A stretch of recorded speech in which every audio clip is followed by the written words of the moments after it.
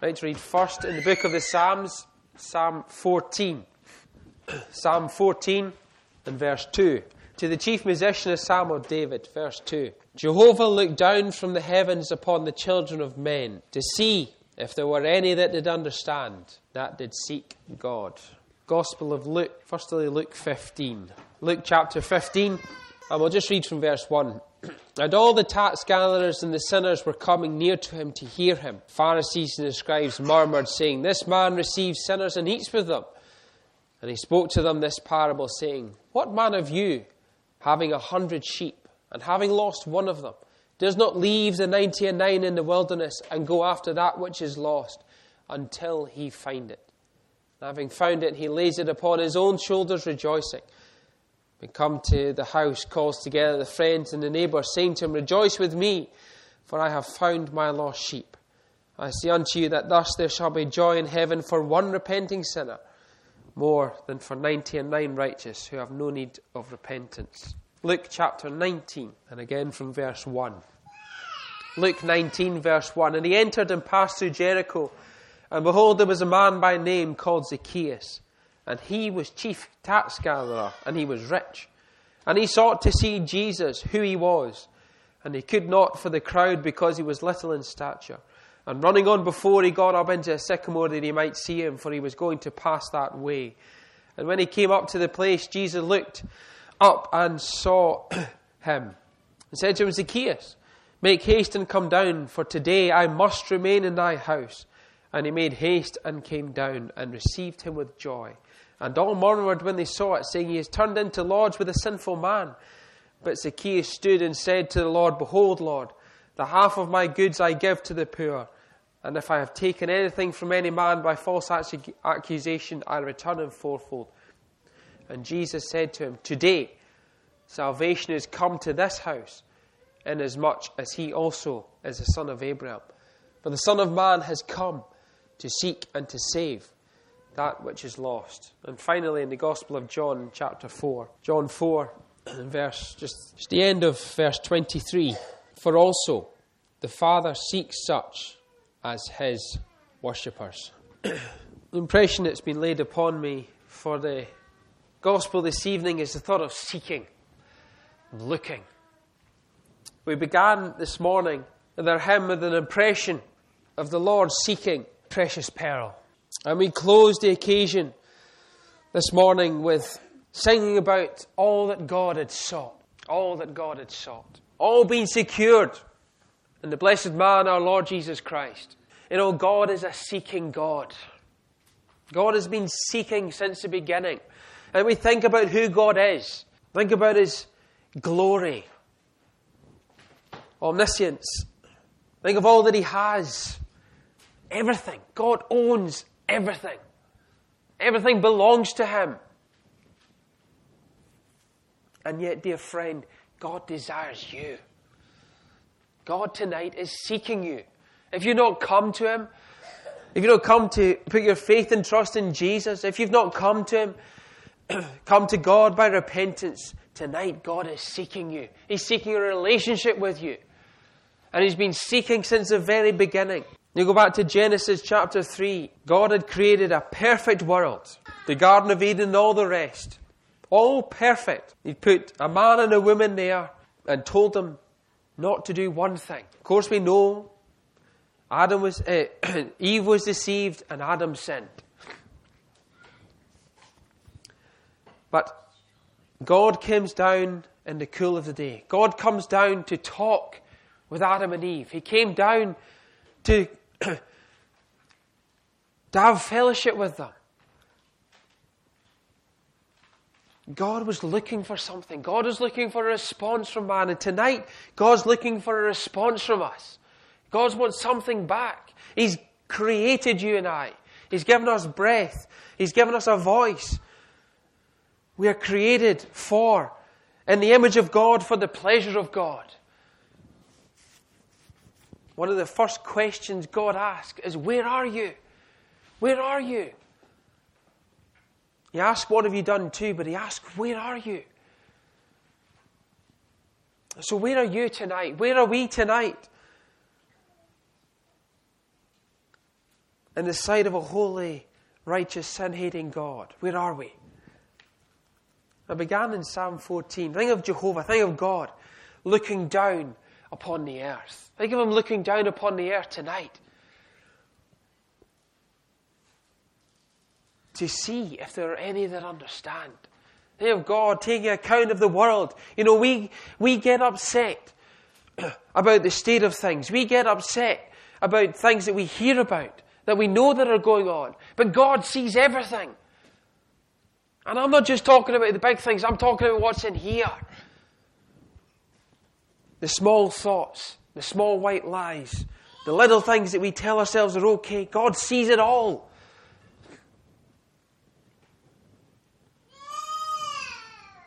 It speaks of nothing.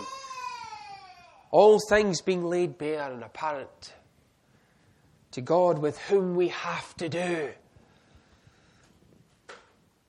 Jehovah looking down, scanning the earth. He did it. He did it in the times of Noah as well, didn't he? There is not one man that's righteous, not so much as even one. He found Noah, a man who did what he was right in the sight of God. But he scanned the earth. And he repented that he'd made man. He'd repented of it. But he saved Noah and his family. So Jehovah, think of God tonight, looking down. Think of him as he gives forth the gospel message once more. The gospel of his grace. The gospel of his love. Telling sinners that he loves them. That he wants a relationship with them. That they don't have to do anything for it. That Jesus has done it all. Think of God taking account of mankind refusing God's offer. And not seeking God. God tonight, looking, scanning the earth, see if any that will understand, that if anybody's hearts are open to accept the gospel. A very real thing, you know. Sometimes I think I may have a kind of an abstract view of God, perhaps. A being, yes, that lives but exists outside of but God is interested in. God is here. God created the heavens and the earth. He's revealed himself as Father, as Son, and as Holy Spirit to draw near to you and I. To come near to us. To show us salvation, to show us love.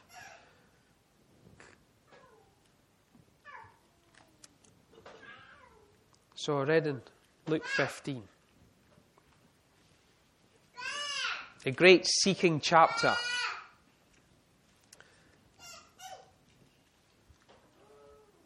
Great seeking chapter.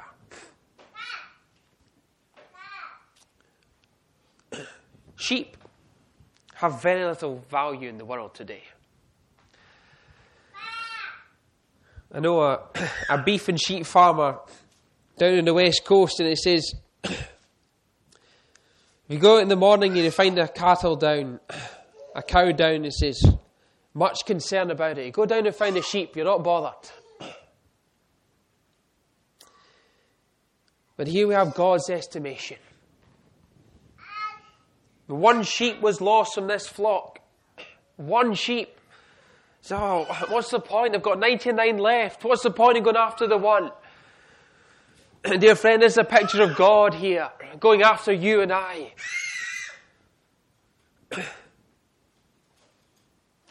Left the 99 in the wilderness, go after that which is lost until he find it. If God's seeking until he finds, dear friend, God is seeking you. He sought me many years. God is looking for you. He's waiting for you. I think, God hasn't... The Creator God is not just, and I speak reverently here, is not sat on his throne and waited for you to come to him. He's not sat there just waiting, like perhaps a king might do, for those to draw near to him. The blessed God, the creator of the world, has come near to you in Jesus. The King of kings and Lord of lords humbled himself, was set in a stall in Bethlehem's manger to draw near to you and I.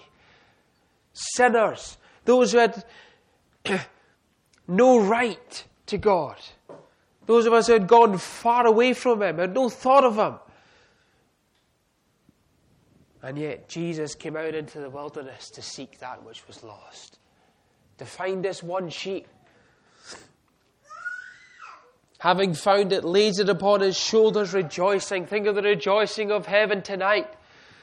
Think of the rejoicing of God over one repenting sinner. Of so much value to God. One sinner has so much value to God. Why? Because it cost him his blessed Son. God loved you so much that he gave his only begotten Son, Jesus Christ. He gave the most valuable object for that. I'm not going to say which was valueless, because in man's eyes perhaps, but not in God's eyes, for that which has intrinsic value. Think of that pearl of greatest value. God gave heaven's best for earth's worst. Now these are words we repeat often, but may they lay hold of us again, that what we are before a holy and righteous God is sinners. This book, the Bible, sets out how bad we are. It really does. There's plenty of self-help books in the world that will tell you how good you are, but they're of no help to you.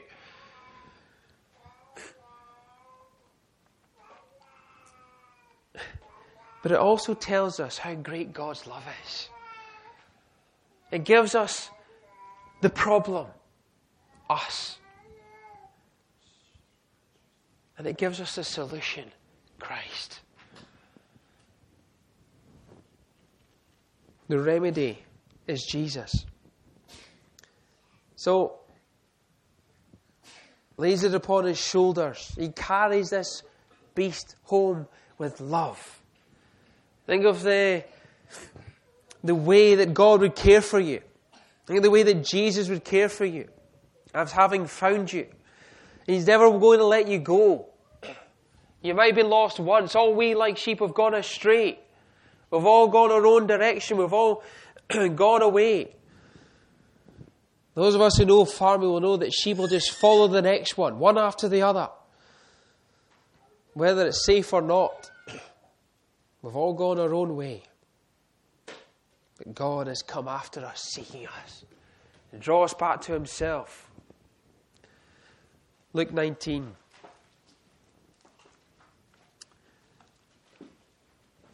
Here we have a man who was seeking Jesus. Finishes with, I really should probably start with the end of the section. The Son of Man has come to seek and to save that which is lost. Not the righteous. I was going to read the other scripture at the beginning of Luke. It says that the Son of Man has not come to call the righteous, but sinners to repentance. You know, that Jesus didn't come for those who thought they had an ounce of good in themselves. He came for the lowest grade. And we have that in Luke 15 too. That's why I read the first couple of verses. You know, the Lord sat with the tax gatherers and the sinners. He wasn't interested in the Pharisees, those who thought they had some good in themselves. Who went about thinking they were okay. No, Jesus came to seek and to save that which is lost. And we cannot overestimate the love of God, or overstate, I should say, the love of God, and that He gave Jesus, His only begotten Son, not only to come to look for us, but to save us. What did that involve? That involved the ignominy, the shame, the suffering of Calvary's cross. and all that that meant for Jesus. We think often of his sufferings on the cross, but we do well to keep thinking of them. Because it is because of those sufferings that we are set free.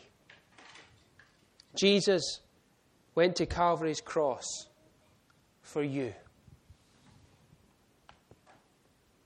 He suffered the judgment of God for your sins and for mine.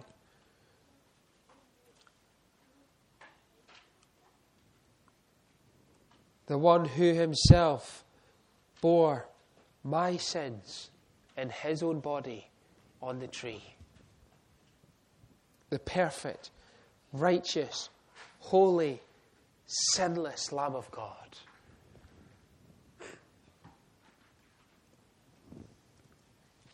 God commends his love to us in that while we were yet sinners, Christ died for us. Gave up his life, shed his precious blood. All that the Lord endured on the cross was for you and for me. Not for himself. He was there because without that sacrifice we would be lost and lost forever. But God loves you so much that he doesn't want you lost forever. He wants you. He wants you. He desires your presence. He desires a relationship with you.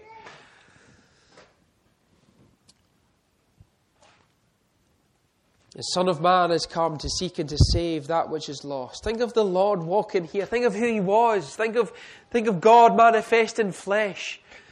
Think of God actually being here in Jesus.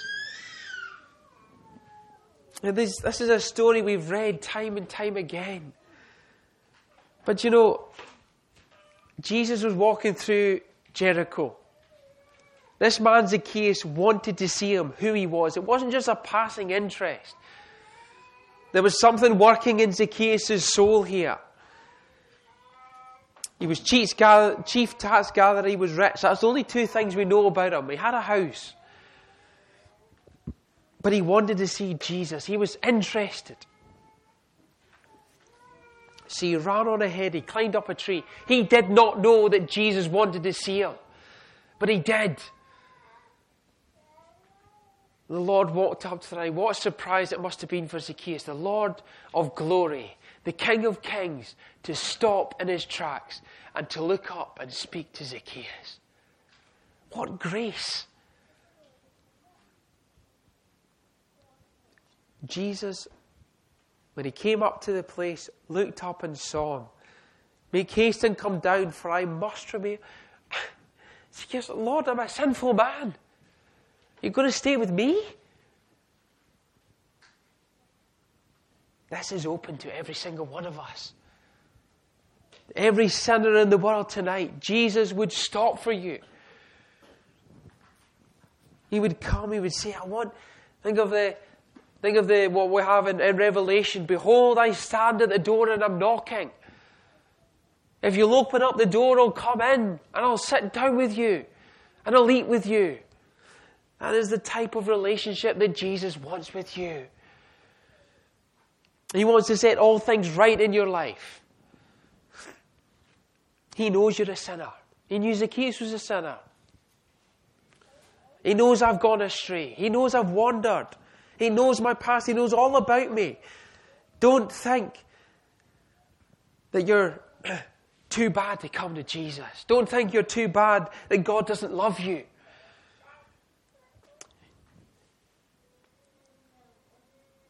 The work of Jesus Christ on the cross is sufficient to save every single man, woman, and child in the universe tonight. The blood of Jesus Christ, God's Son, cleanses from all sin. From the murderer in the prison to perhaps just the white liar or the small sinner in his own eyes. As parents, you soon find out the truth of what David says. We are born in sin and shapen in iniquity.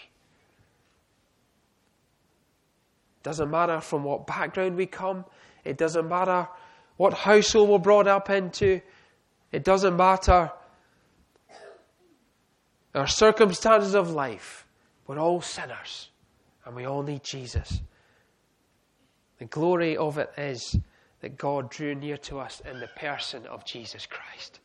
He came near to sinners. He showed how to draw near to sinners when he was here on earth. He's still doing it today.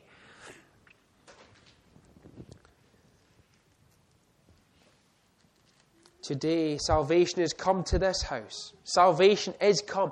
Jesus is salvation. He made it, and he came here to make salvation known and to work it out on the cross, that God might have a righteous basis to save sinners tonight. And he did it completely and utterly perfectly. Thus that work in all its glory, every thought of God maintains. God hasn't given up anything to save you. It cost him Jesus Christ. It cost him his Son. But every single one of his attributes has remained completely and utterly intact. It would not be salvation otherwise. God is righteous. God is holy. God is sin-hating. God is love. They go on hand in hand because of the glory of the work on the cross, what Jesus has done. I finished with John 4. This woman, she was a sinner. She had done bad things in her life. She knew all about them. The Lord knew all about them. But the Lord opened something wonderful to her. The Father, not just God, the Father seeks such as his worshippers. The Father. What a wondrous thing it is, to come to God and find in him a Father. A loving Father, a heavenly Father. A Father that will never let you down. A Father that tonight is seeking worshippers. He's seeking a response. He's seeking something from my heart. The Father seeks such as his worshippers. Well, that's the reason that God created the heavens and the earth. That's the reason he created you and I. Was for a response to himself. Was for a response Godward.